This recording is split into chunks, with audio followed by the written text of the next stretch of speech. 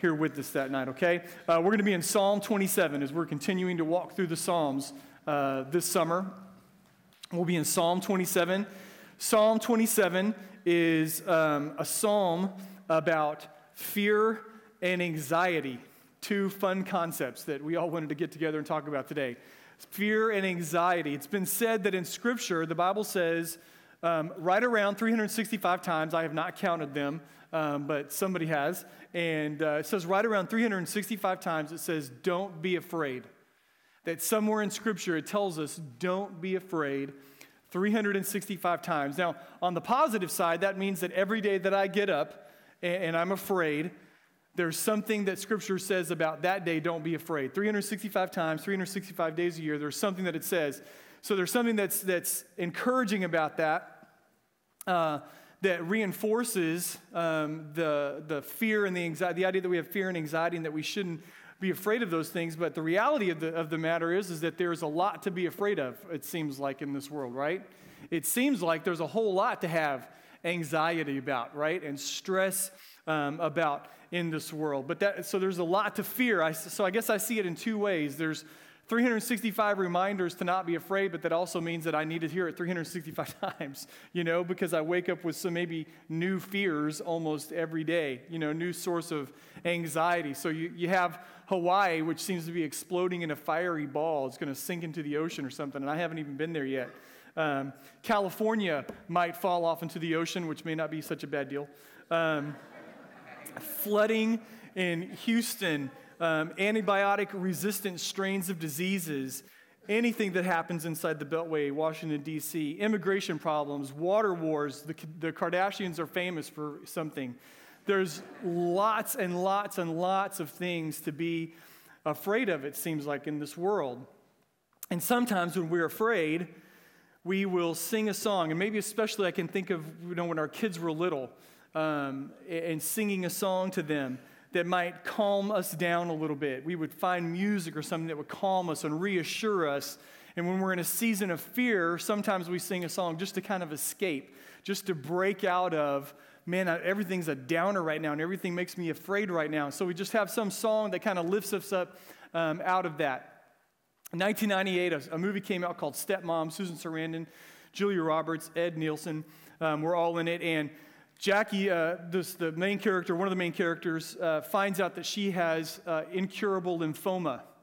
And her husband have been through a divorce. She has two smaller children.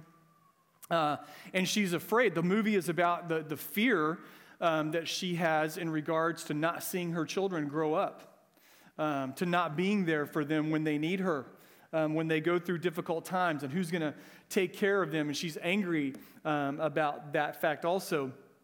So there's the scene, I want to play it for, it's about a minute and a half long, where the night before, she's told her kids about her diagnosis. She'd been keeping it from them.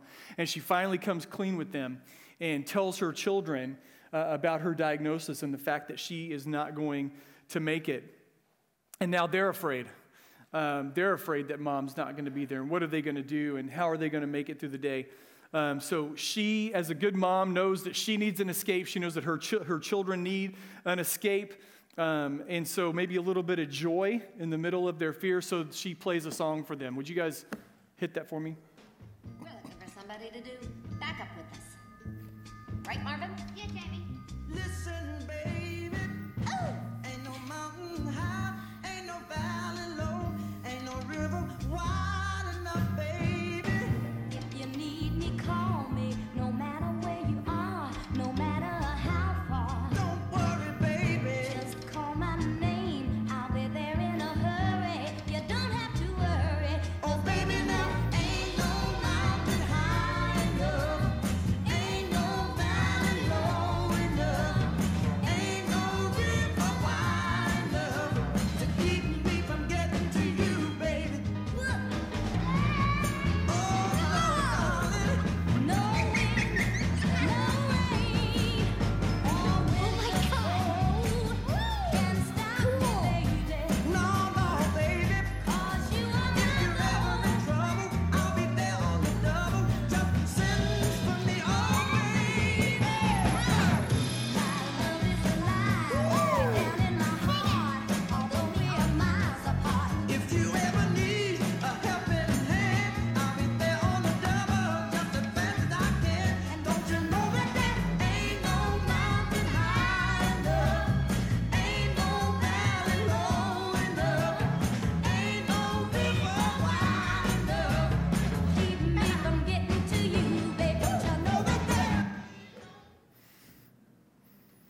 Sometimes we need a song, right? A song to sing to our hearts when life is falling apart and we need joy.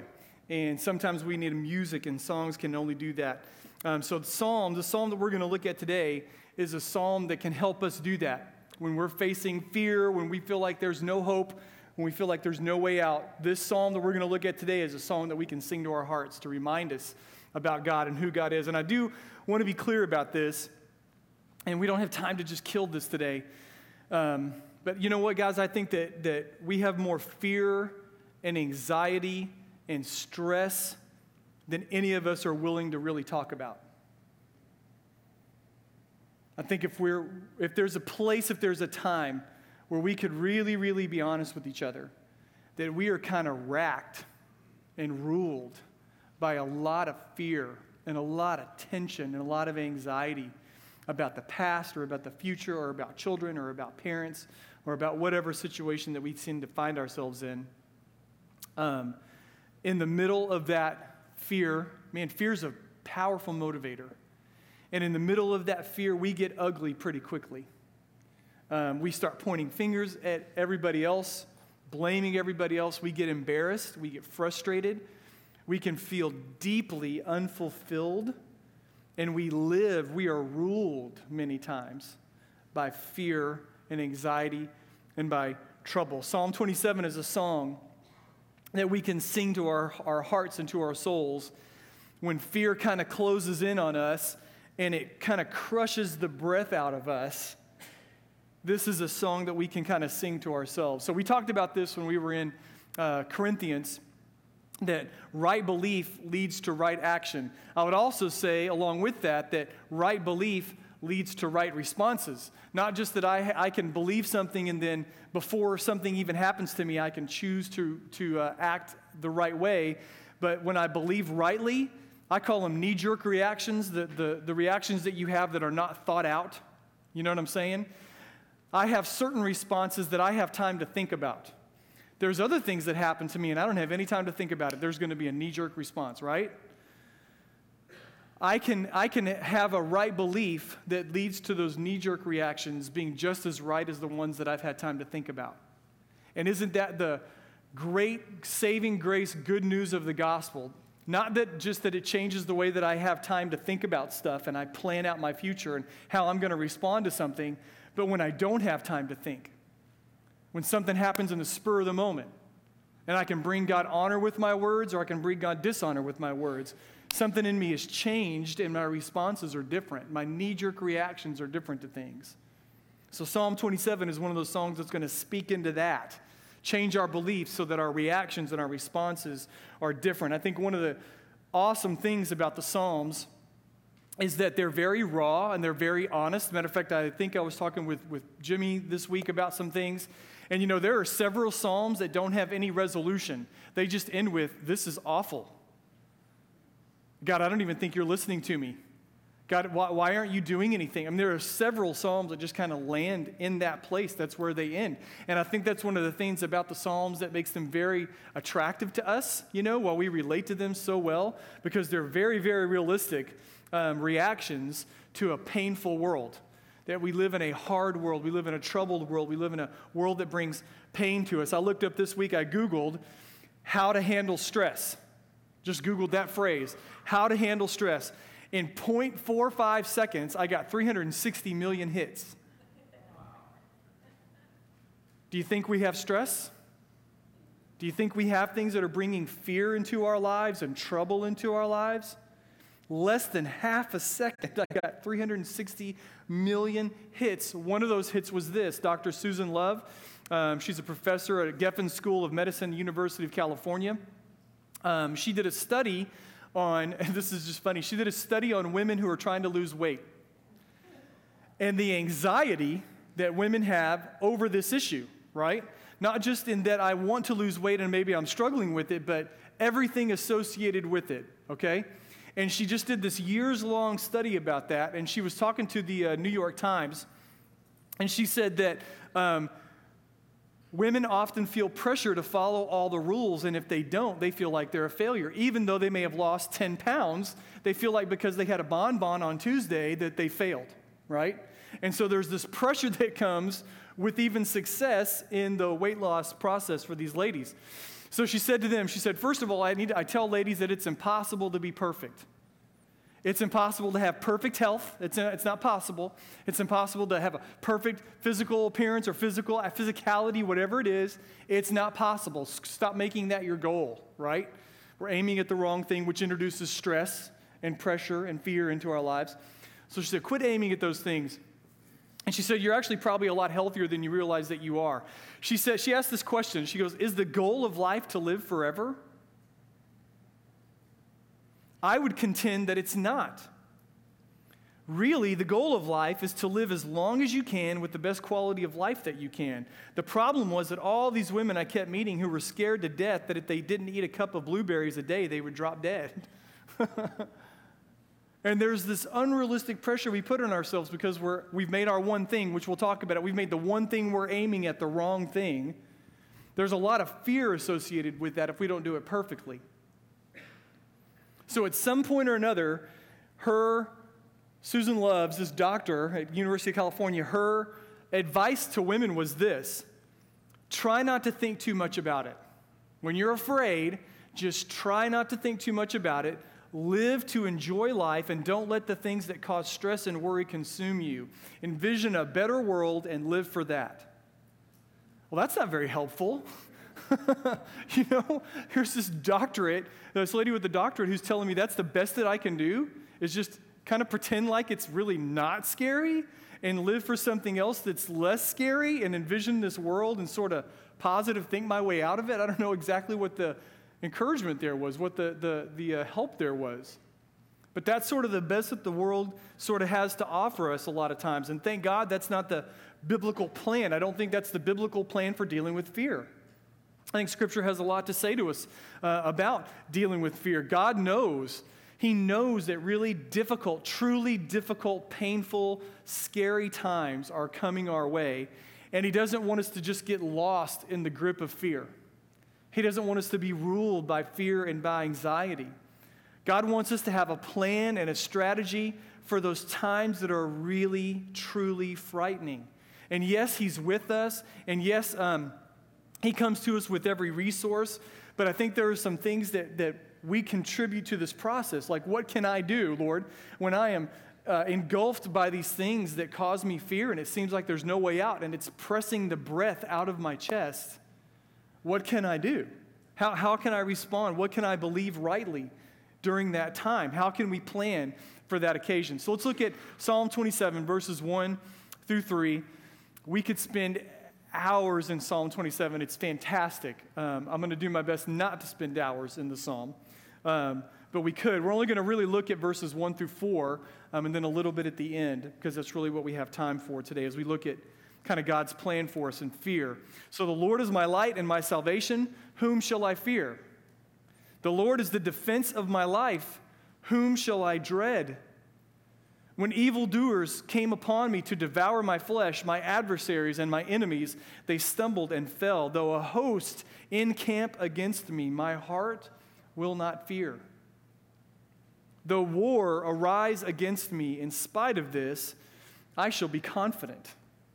That's a pretty strong declaration, right? When we read these verses. Now, David is faced with a very different set of circumstances. The things that are bringing him fear and stress and anxiety and worry, the things that are causing him trouble are very different than you and I because he actually faced armies. We use that symbolically. We read these verses and we're like, oh, my enemy is coming against me with arrows and swords, and we don't have enemies with arrows and swords. He did. So when he writes about that, he means it literally that my enemies are coming against me to kill me. My enemies are coming against me to take everything that I own, everybody that I love, and everything they own away from me. That's what he's talking about when he's talking about real enemies here. We face our own set of kind of horrifying realities about life. Absentee or abusive parents, addictions, financial stresses, illnesses. And we looked at it a little bit last week, that if our enemy, Satan, evil ones, the devil, devils, demons, whatever, if they're not just directly behind every single attack, if I can't blame all evil on a direct attack from a demonic creature or Satan himself, we can be sure, you can be confident that he is in the mix, ready to use that opportunity to bring fear to you, to attack you, and to destroy you. Okay? So we have enemies coming at us from all different directions. You have the spiritual enemy who's coming against us. And again, if he's not behind every stub toe or every flat tire that I experience in life, if he's not behind it, he'll use it. So he's coming behind all these things to attack me. Then I've got life circumstances happening to me. Then I may have somebody who just doesn't like me very much, and they're coming after me too, right? So we have all these enemies who are kind of coming around us. And in this text, it talks about fear and dread and trouble and fear, all those kinds of things. Evildoers, adversaries, enemies, false witnesses, David's going to talk about, days of trouble. All these things are coming against us. And look at verse 3, because I think it's so powerful what he says there. In verse 3, he says, in the middle of all that, I will be confident. In the middle of all those attacks, in the middle of all my enemies coming against me, I will be confident. Now, here's what I'd like to say, and I've said this before, but I'll say it again here. I think that idea, this biblical idea of being confident when the enemy comes and when fear begins to kind of rise up inside of our hearts and our souls, we say to ourselves, we say to the Lord, we say to our enemies, I'm going to be confident during this time. I think that that's both like an emotional state or a spiritual state, a mental state of mind, but it's also a determined response. That person is saying, I will not be ruled by fear. I will not make decisions based on fear. I will not make choices based on what I'm afraid of. I'm not going to let fear rule my life. I will be confident, right? Even in the middle of all these attacks and all these enemies that are coming after me. So verse 4, I think, begins to kind of lay out the plan a little bit for us. What is the way? How can I say that? How can I be in the middle of that time and say, I will be confident, right? Look at verse 4 again. One thing I've asked from the Lord that I shall seek, that I may dwell in the house of the Lord all the days of my life, to behold the beauty of the Lord and to meditate in his temple. So here we go. The three big things that David lays out for us just in verse 4 is this, that we would seek and we would behold and we would dwell. For the word behold, maybe you prefer the word gaze, and that's fine.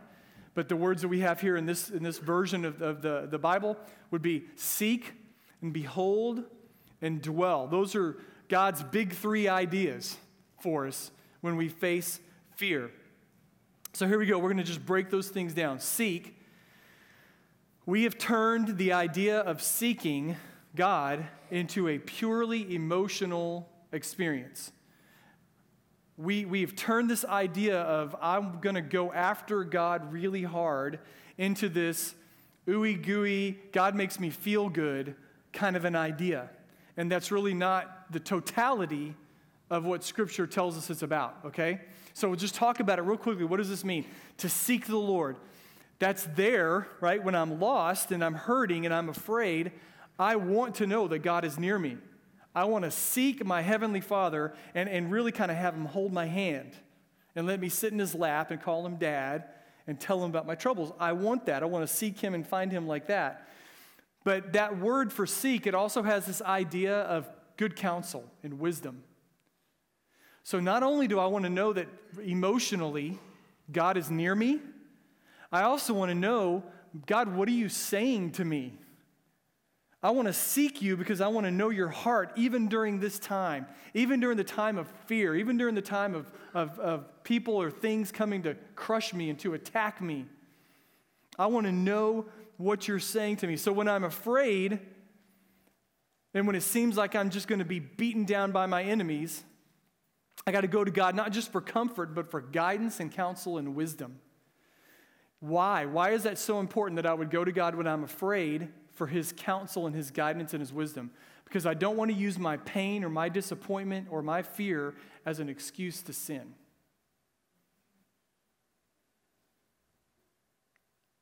Now, if you started drawing the lines and connecting the dots in your own life between these events, that fear comes, pain comes, disappointment comes, stress and anxiety come, and that becomes the reason why I sin. See? Because I've run to the wrong thing for counsel, guidance, and wisdom in my fear. So I want to seek the Lord. What is one of the keys to not being ruled by fear? That when fear comes, I want to go seek the Lord. Comfort me, God. This is awful, and I don't like it, and I want you to change this, but counsel me. Teach me during this time. Guide me during this time so I don't use my sin as an my pain as an excuse to sin. Amen? That's a big one, I think, right there. One of the reasons we're ruled by fear is because we slip into sin pretty easily and we blame that event or that person or whatever it is that's causing us to be afraid because we're not running to the right thing. We're running to something else. So are you running to God right now? Some of us are in pain now. We're in fear right now. Where are you running for guidance, counsel, and wisdom? Maybe we should take the other step back and ask, where are you running for comfort? When you're afraid, when you're eaten up by fear and it's pressing the breath out of you, where are you running for comfort and guidance and wisdom? So we're going to seek the Lord. Secondly, he says, behold, right? That's the next thing he says, so that I may dwell in the house of the Lord, or seek the Lord, that I may dwell in the house of the Lord, to behold the beauty of the Lord. Now, this is the one that I read, this is me personally, and I was like, that doesn't help me at all, right? You know, is it like God's going, behold the Lord? And I'm like, that doesn't help me, God, you know? Like, what am I supposed to do with that?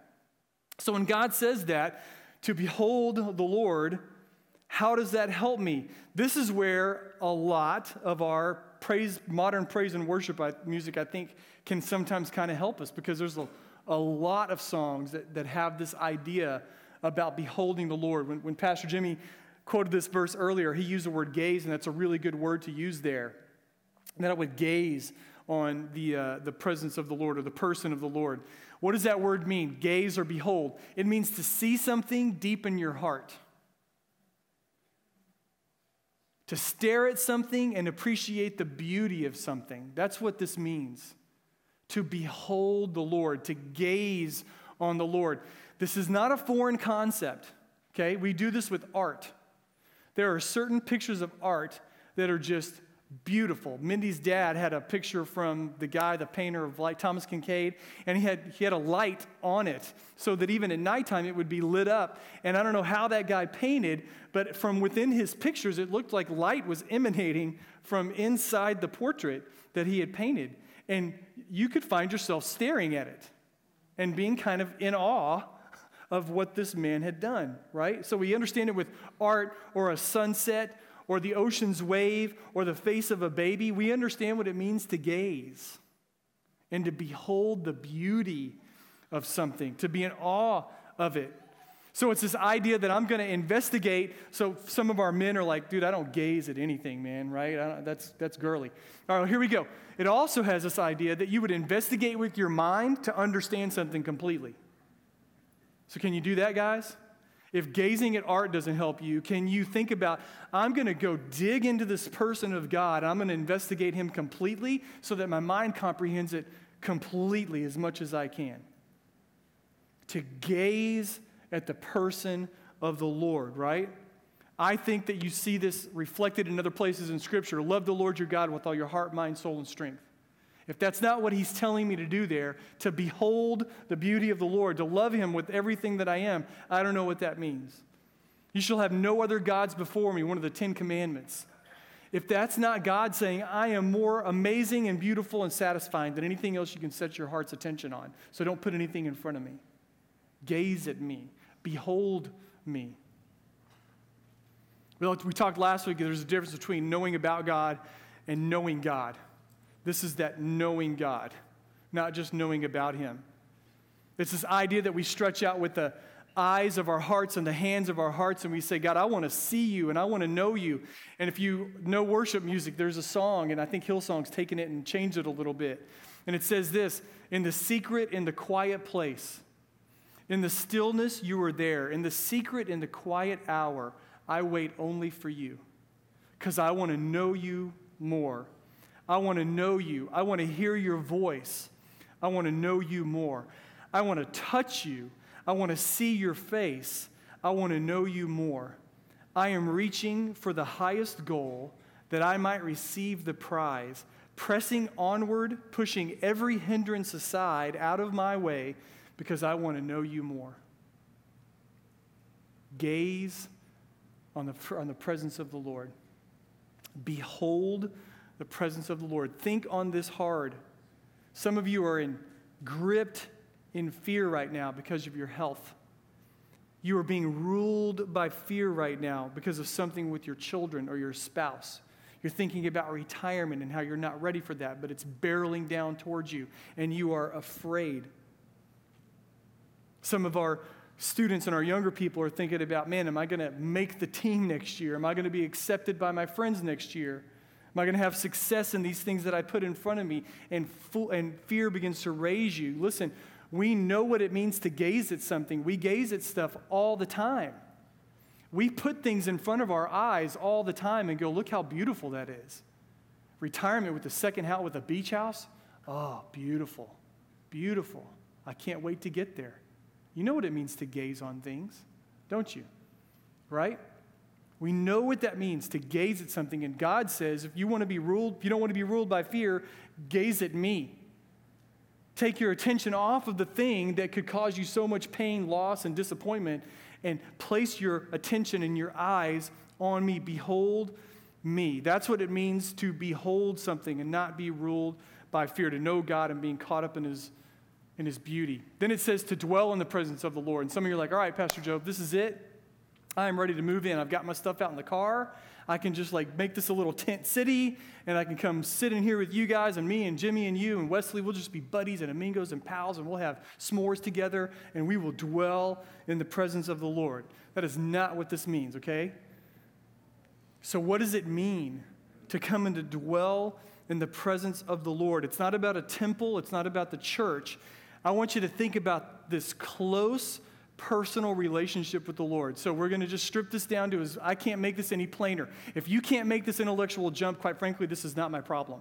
But I want to lay it out for you, okay? It's Tuesday at 1 o'clock in the afternoon. You finish your staff meetings. You're in the middle of a project. Your boss calls you with 4 other things to do, and he needs it by 5 o'clock that night. Will you dwell in the presence of the Lord?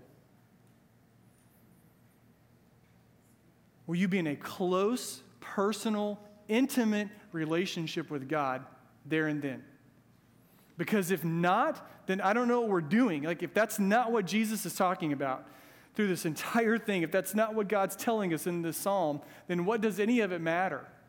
If all of it ever is coming here, singing songs, pitching tents, and dwelling in this place, what are we doing? What hope is there really for us at all?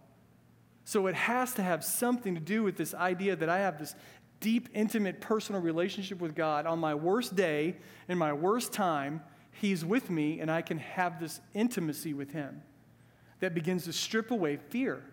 That means I won't be ruled by fear. Tim Keller, author, pastor, likens it to this, and I'll use Jimmy and the praise team again. So Jimmy and the praise team, they just sang up here, right? They just played, they just sang, they helped us worship, they led us in worship, all that kind of stuff. They did it with excellence, they did it with quality and talent, all that kind of stuff. And listen, we were in their presence, were we not?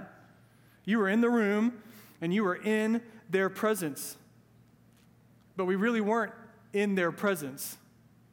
The only way you're really in somebody's presence is when you're kind of face-to-face with them. When you're one-on-one with them, then you're in their presence. You don't have a real relationship with them just because you sat here and listened to them sing or watched what they did or enjoyed the fruits of their labor. That doesn't mean you've got a relationship with anybody on stage. Some of us, this is our experience with God. God, you are magnificent, and you are amazing, and you are holy, and you are powerful, and I'm really enjoying seeing some of the stuff that you're doing, but I don't know if I've ever really been in your presence. And have this deep, intimate, driving relationship with you that can strip away fear when I'm by myself and it presses the breath out of my chest.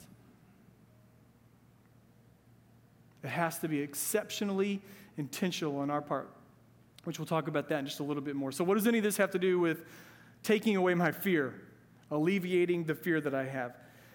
If I think that I'm going to lose my joy and my meaning and my satisfaction if my health goes away, or my spouse goes away, or my house goes away, or my kids go away, or my money goes away, then I will be terrified of losing those things. If I'm going to lose all the joy, meaning, and satisfaction in my life when stuff leaves my life, I'm terrified that those things will leave my life, and I am ruled by fear. If I find the source of my joy in the Lord, even if I lose those things, and I'm super sad and even afraid, I won't lose my source of life, meaning, and satisfaction just because those things are gone. When my enemies come and real instruments of pain and destruction come into my life, I can have a habit of loving and pursuing Jesus so that when those things come and they attack me, my hope will be secure because it's rooted in something else. Something above all that stuff. And you're like, wow, that's super Old Testament, Pastor Joe. Matthew chapter 6, verse 19. If this is not what Jesus is talking about, I don't know what he's talking about. Don't store up for yourselves treasures on earth where moth and rust destroy and where thieves break in and steal. But store up for yourselves treasures in heaven where neither moth nor rust destroy and where thieves do not break in and steal. For where your treasure is, there your heart will be also. The eye is the lamp of the body. So then if your eye is clear, your whole body will be full of light. But if your eye is bad, your whole body will be full of darkness. If then the light of you is in the darkness, how great is that darkness? No one can serve two masters. For either you will love the one and hate the other, or you will be devoted to one and despise the other. You cannot serve both God and wealth. If he's not talking about, if Jesus isn't talking about, hey, some of you, you've staked everything on your children. You've staked everything on your spouse. You have bet the house against your happiness and life being in retirement. If Jesus is saying, if you're trusting and hoping in those things to bring you satisfaction and joy in life, what happens if they're removed from you? Your joy, satisfaction, and meaning in life have just gone out the window with them.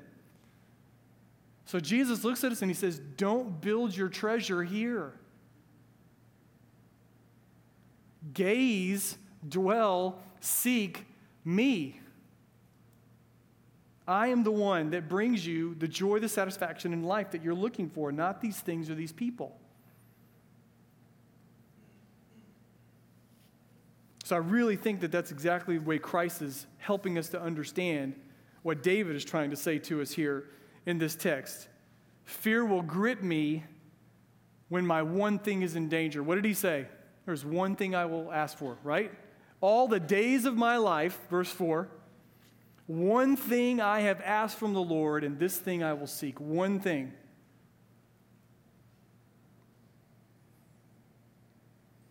That I would dwell in the house of the Lord forever.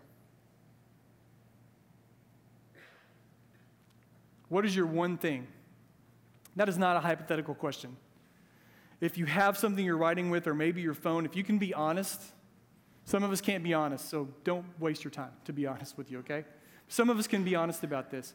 If you had to write down your one thing, what is it? This is where my hope is. My hope is pinned on this. My only bet in life is that I'm going to get fullness of joy and satisfaction if this is true. What is it? Y'all, everybody has one, okay? You have one thing. What is it? If you know what it is, write it down, okay? What is your one thing? The one thing that you are seeking, you're actively seeking in life. And you're convinced that you have to have it in order to have happiness, significance, and meaning in life. What is it? What is the one thing that your heart craves? What is the one thing that you think would change your life? If I only had this, life would be different, better. What's the one thing that you look to for satisfaction, contentment, and peace? What is the one thing that you would mourn having to live life without? If it left you, it would crush you.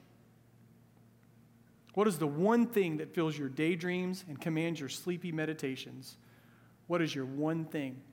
I would encourage you, if you have time, there's a PDF version of it online. Paul Tripp wrote a series of devotionals called A Shelter in the Storm that came from Psalm 27. It's excellent, and those questions came directly out of that.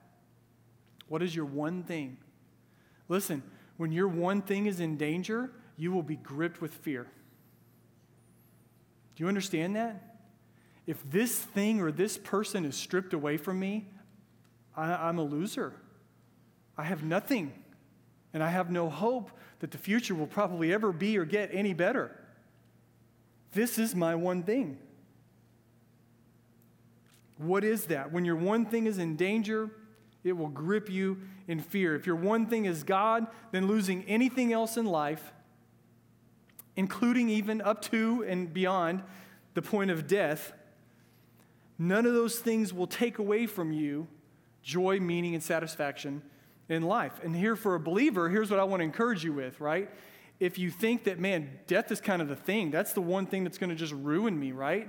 Or if somebody were to, that I love, they're my one thing. And if they go, I want you to understand this, man, that's the point that you get to gaze into the face of Jesus, like for real. Do you understand that? That we've pinned our hopes on this world and we've pinned our hopes on this life, even as Christians. And I want to tell you, Psalm 27 becomes like a physical reality to you at that point. That you will dwell in the house of the Lord forever, and you will gaze on the face of your Savior forever. So even death, if God is your one thing, even death doesn't take that away. It opens up a whole new experience of God being your one thing at that point. Troubles and fear and enemies, all of these things are coming for us.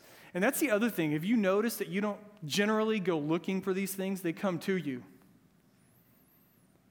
You notice that? Some of us are dumb and we do dumb things and we put ourselves in bad positions. But generally speaking, this stuff just is like coming. That should remind you once again, this is a battlefield. This isn't home. This is a battlefield, guys.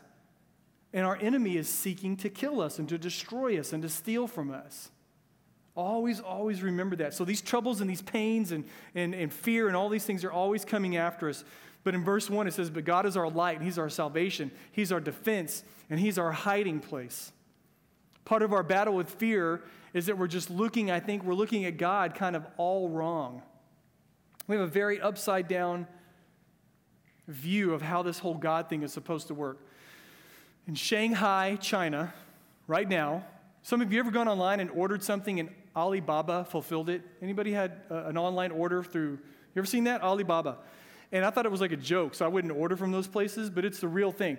In China, it is the largest online fulfiller of ordered goods, and they're now going global. So it's like a legit thing. It's the Chinese version of Amazon. Think of it that way, okay? So Alibaba in China is already operating drones. Now, Amazon's gotten some licenses and copyrights going on for that to happen here, but in China, they're already using drones. And let's say you order something from Chick-fil-A Chinatown, whatever that looks like, I don't know if that's really duck or something, but anyway, duck fillet. So you're ordering Chick-fil-A, and you don't want to drive across town because there's 13 million people that live in Shanghai, right? But you want your duck fillet, right, to be with you. And so a drone comes and picks it up at the restaurant, flies it to a delivery driver who's within 10 minutes of your house, and they bring it to you. It's like heaven, right? A little bit of heaven right there, right? So Alibaba is doing this right now. They take small packages, food, and all that kind of stuff. They're cutting 20 to 30 minutes off their delivery time by doing this in China because Lord knows we need our stuff faster, right? Right? Not only do I have a lot of stuff, I want more stuff, and I need it right now. So use a drone to get it to me. So here's where I want to tie this in. What is the greatest offer of this psalm? Some of us are reading this psalm and you're like, still not happening, Sanders. This is not helping. What is the greatest offer of this psalm? Now you're arguing with the Lord at this point, not me. You're arguing with the Holy Spirit. The greatest offer of this psalm is that in the face of our enemy and adversary and troubles and fears, here you go. Here's the answer. You ready? The Lord, the beauty of the Lord, the face of the Lord, the goodness of the Lord, wait for the Lord. This is the great offer of this psalm. You and I are like, wait a minute. You don't understand, God. That's awesome. Thank you so much. I need the Holy Spirit drone, to just kind of fly over me right now and bring me some stuff. Thanks for the cross, and Jesus and all that kind of stuff, and me having a relationship with you, that's pretty cool. But really, God, right now, I need like a facelift. Would you just bring me enough money that I can get a facelift? Or some donuts? I'll just settle for some donuts, God. Bring me some donuts. Bring me something from my pantry. Bring me a smoking hot wife and kids who are amazing. God, if you'll just bring me these things right now, I'm so afraid I'm never going to have this stuff. If you would just send your little Holy Spirit drone and drop some of this stuff off in my life right now. Health. God, can I have health? Just give me health. Because if I just had health, if I just had some self-esteem, everything would be so much better, God. Here's what I want to tell you. All that stuff comes in the train of the glory of the Lord. There are good gifts he brings to his people, but the joy and the treasure of life is not that stuff that I have set my eye on. The thing that I have made my one thing is not the joy and the treasure of life. The joy and the treasure of life is God through Jesus Christ. And I have to get that through my thick skull. Not that God is ignorant of what I need, which I think is the assumption of many of us in this room, that because I don't have it, he must not understand. Right? Somehow he's ignorant of what I really need. And I think the whole time in his grace, he's withholding it so that you would cry out to him and see him as your greatest treasure. Now you can say that's a mean parent. I think it's wisdom. I think it's grace that he doesn't give me everything that I think that I need. God looks at us and he says, listen, it is me that you're looking for. Don't turn me into your delivery boy. Don't turn me into the drone that brings you stuff when you ask for it as quickly as you can possibly get it with free shipping. Don't turn me into your Alibaba, Amazon delivery drone. It's me. I am what you're looking for. And when you run to me, instead of running to him or to her or happiness or things or food or busyness or keeping your options open, when you don't run to those things, fear in your life will actually take a holiday. It'll take a back seat. It's still kind of there, but it doesn't rule you anymore. And it cannot rule your life when you understand that I am what you're needing. We live in a universe that is full of darkness, and the light of Jesus Christ is invasive, and it shines in your darkness, right? That's what it says. At the beginning, he is the light of my salvation. And one day that light's going to shine over all darkness. And it's in the process of doing that now. Salvation, that word for salvation is so awesome in verse 1. It means safety, deliverance, rescue. Here's what I can say with confidence. I rewrote this sentence several times. I think this is accurate, and I'm going to say it with confidence, okay? He is either rescuing you right now from your circumstances, or he is rescuing you permanently from the source of danger. Now, that sounds like a bummer. The second one does. That's only if your one thing is attached to this earth. If it's stapled somewhere on this dirty ground, that's a bummer. But I can tell you with confidence, he is either rescuing you from your particular set of circumstances right now, or he's rescuing you from the source of danger permanently. Amen, guys. There should be a gigantic amen attached to that. Jimmy said, we just sang this. There will be a day when death is a memory. And we'll go, man, remember that? How crazy that was and how afraid of that we were? Amen. God is either rescuing you from your circumstances, or he's rescuing you permanently from the source of danger. Amen. It says that he is our defense, which means he is our stronghold. He's our place of safety. He is our fortress. We talked about that a couple of weeks ago in another psalm. Here's what's awesome about all this. This is everything I've said to you is theologically true. But the other thing I want to tell you is that all these things in this psalm, there's 14 verses, total verses. It's experientially and personally true also. He says me, my, or I, personal pronouns, 36 times in 14 verses. My stronghold, my light, my shield, my hiding place. He will comfort me. He will guide me. I will wait on him and he will come to me. I will call to him and he will answer me. I will seek him and I will find him. Personal truth here. Theologically true, yes. Conceptually true, yes. But personally true and experientially true for us. Verse 14. Wait for the Lord. The rest of the message wasn't hard enough. Now he's telling me to wait. Wait for the Lord. Be strong and let your heart take courage. Yes, wait for the Lord. Listen, some of us are in this extended season of waiting. And we get so impatient and fear grabs us because we've got something we have to have. We've convinced ourselves if I've got this, I'll be whatever. We've convinced ourselves that's true. God says, not now. Wait. Not yet. We get impatient. We get fearful. We start grabbing, manipulating, forcing, right? God looks at us and he says, wait. And this is the other thing. He doesn't say, wait on your spouse. Wait on your raise. Wait on your next house. Wait for the Lord. Because again, his answer to all of our heart's cries is me. Me. The Lord, the Lord, the Lord, the beauty of the Lord. Me. Wait for me. It's part of God's plan. Just as sure as preparing and doing and reaping, all those things are part of God's plans. Your waiting is not useless. Somebody needs to just be encouraged by that right now.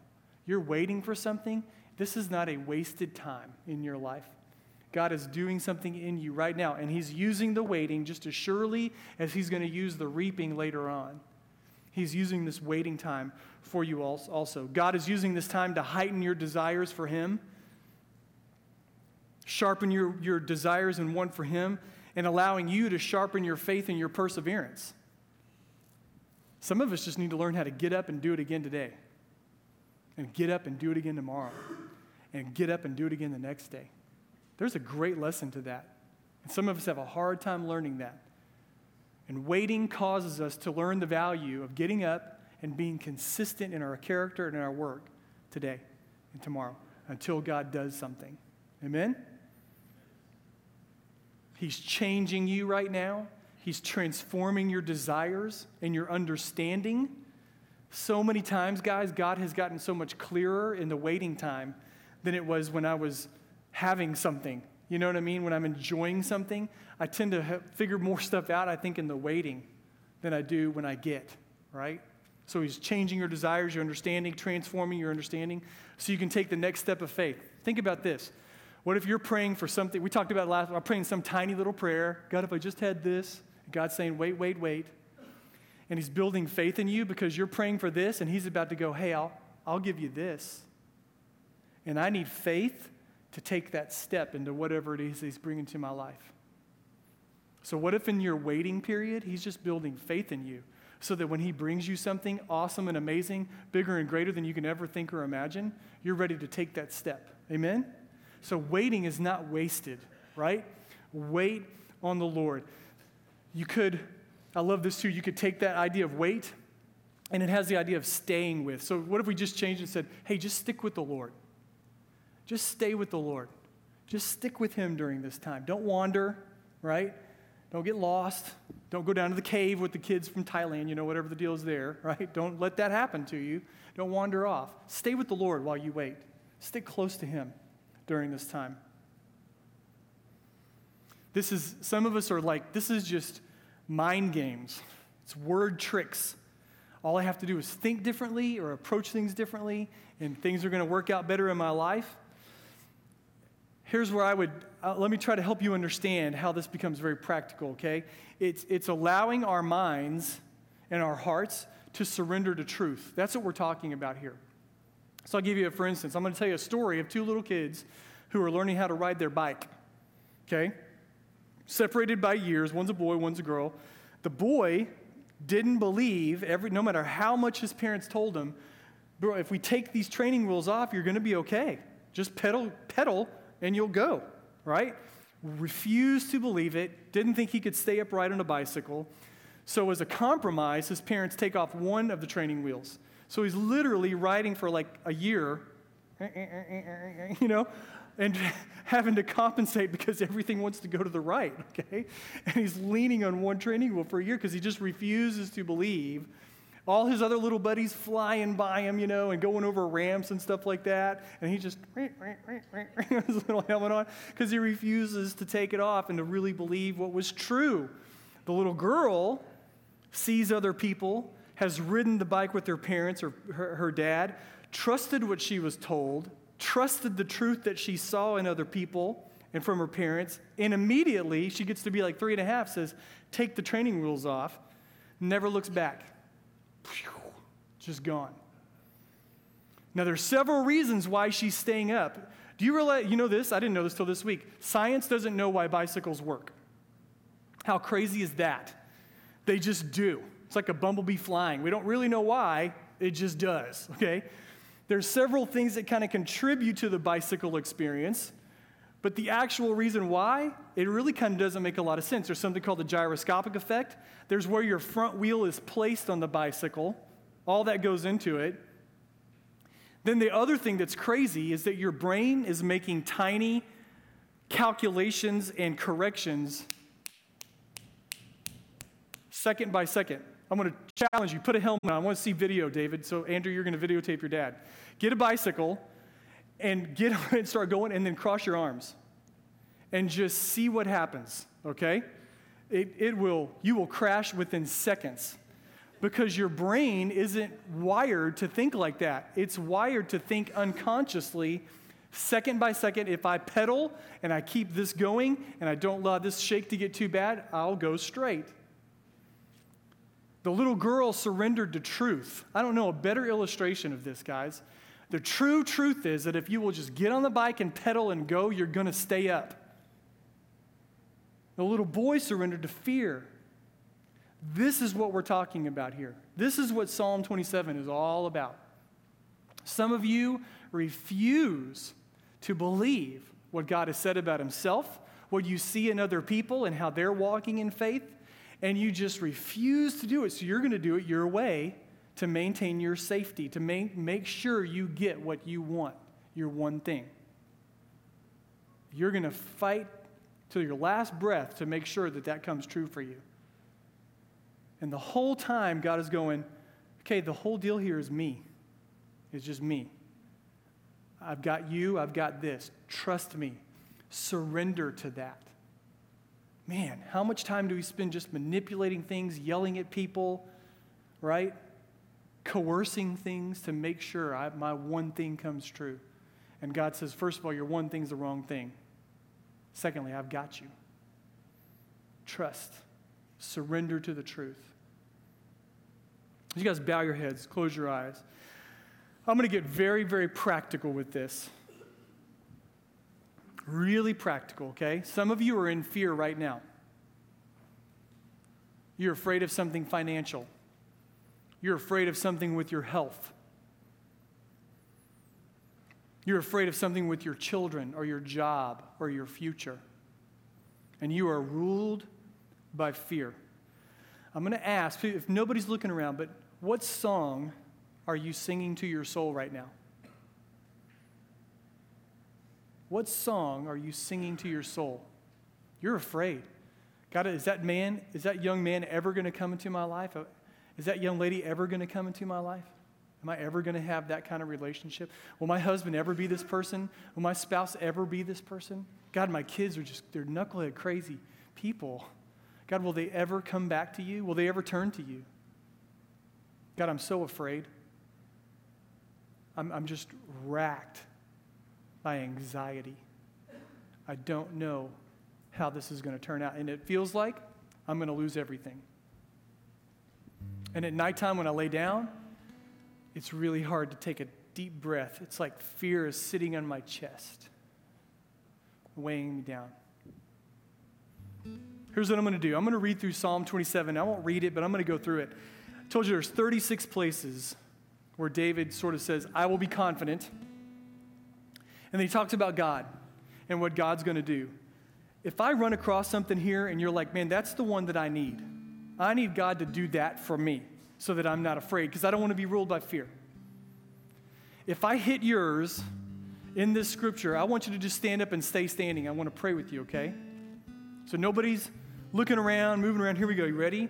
If this is yours, I want you to just stand up when I go there. The Lord is my light.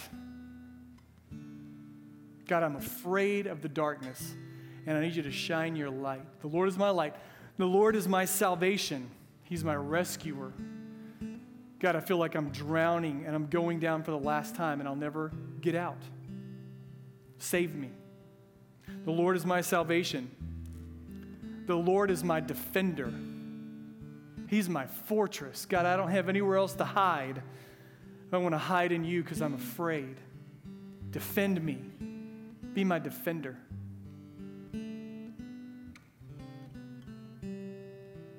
I need my enemies to fail. There are people who are seeking my harm. They're seeking to hurt me. They're seeking to take things from me. And God, I need you to cause my enemies to fail.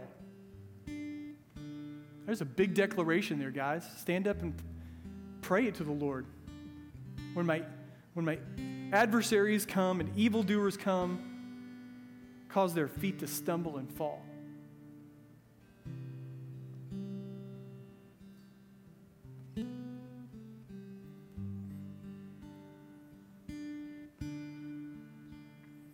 I need to seek the Lord. I need to stretch out my arms and my hands and my eyes of my heart to really, really see Him, to be in His presence, to dwell with Him. I don't do that. I sing about Him and I read about Him, but I don't dwell. I don't seek Him. I need that. God, I'm afraid, and I think some of my fear is that I don't spend time in your presence. So take away my fear, but God, draw me close to you.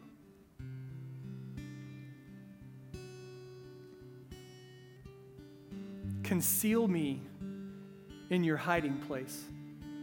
I feel exposed. Everything is sort of danger, danger, danger right now.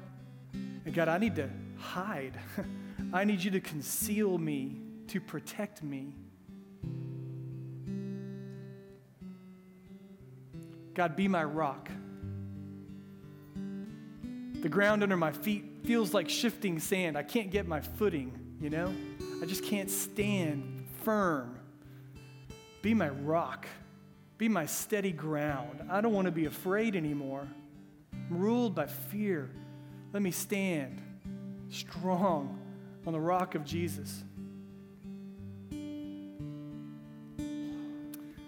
God, lift up my head. Like my shoulders feel heavy and my heart feels heavy. Lift up my head. Let me see you. Let me see the hope that you have for me. Let me see you win. I need victory here, God. Lift up my head.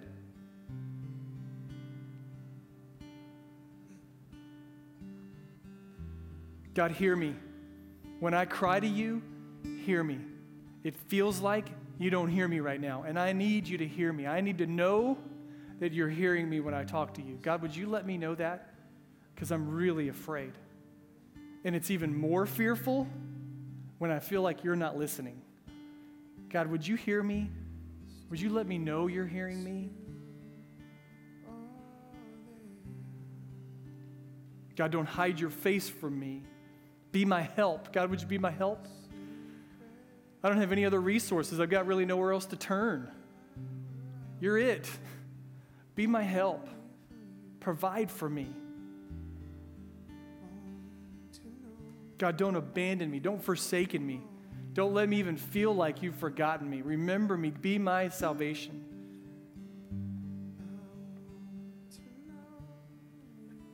God, everybody's abandoned me. I need to know that you're with me. Can you just let me know that? Maybe there's not an answer. There's not a solution. There's nothing you're going to give me right now. Man, I need to know you're with me. Would you just let me know you're with me? I'm so afraid. I feel so alone. Be with me.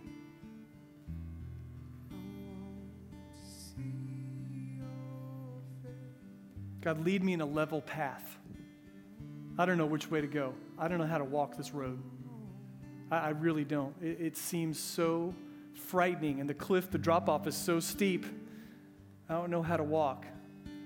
God, would you lead me on a level path, a straight path, maybe narrow? I'm not asking for ease, but God, would you just smooth my path out in front of me and I'll walk it in faith? But would you just walk me down this level path? Deliver me. Deliver me, God. I've got financial stresses, future stresses, and I don't understand how any of this is going to work out. I need your deliverance. I'm not even going to tell you how to do it. I'm done with that. Deliver me.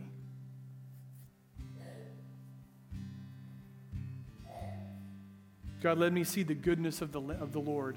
Can I just see your goodness? I'm so afraid. I'm so afraid right now.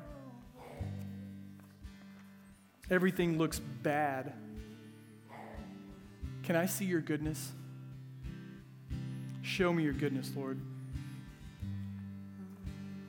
And then maybe you just want to say this. You need to stand up this morning and say, I will be confident in the Lord. I will wait on the Lord. Whatever it is he's going to bring to me, I will just wait.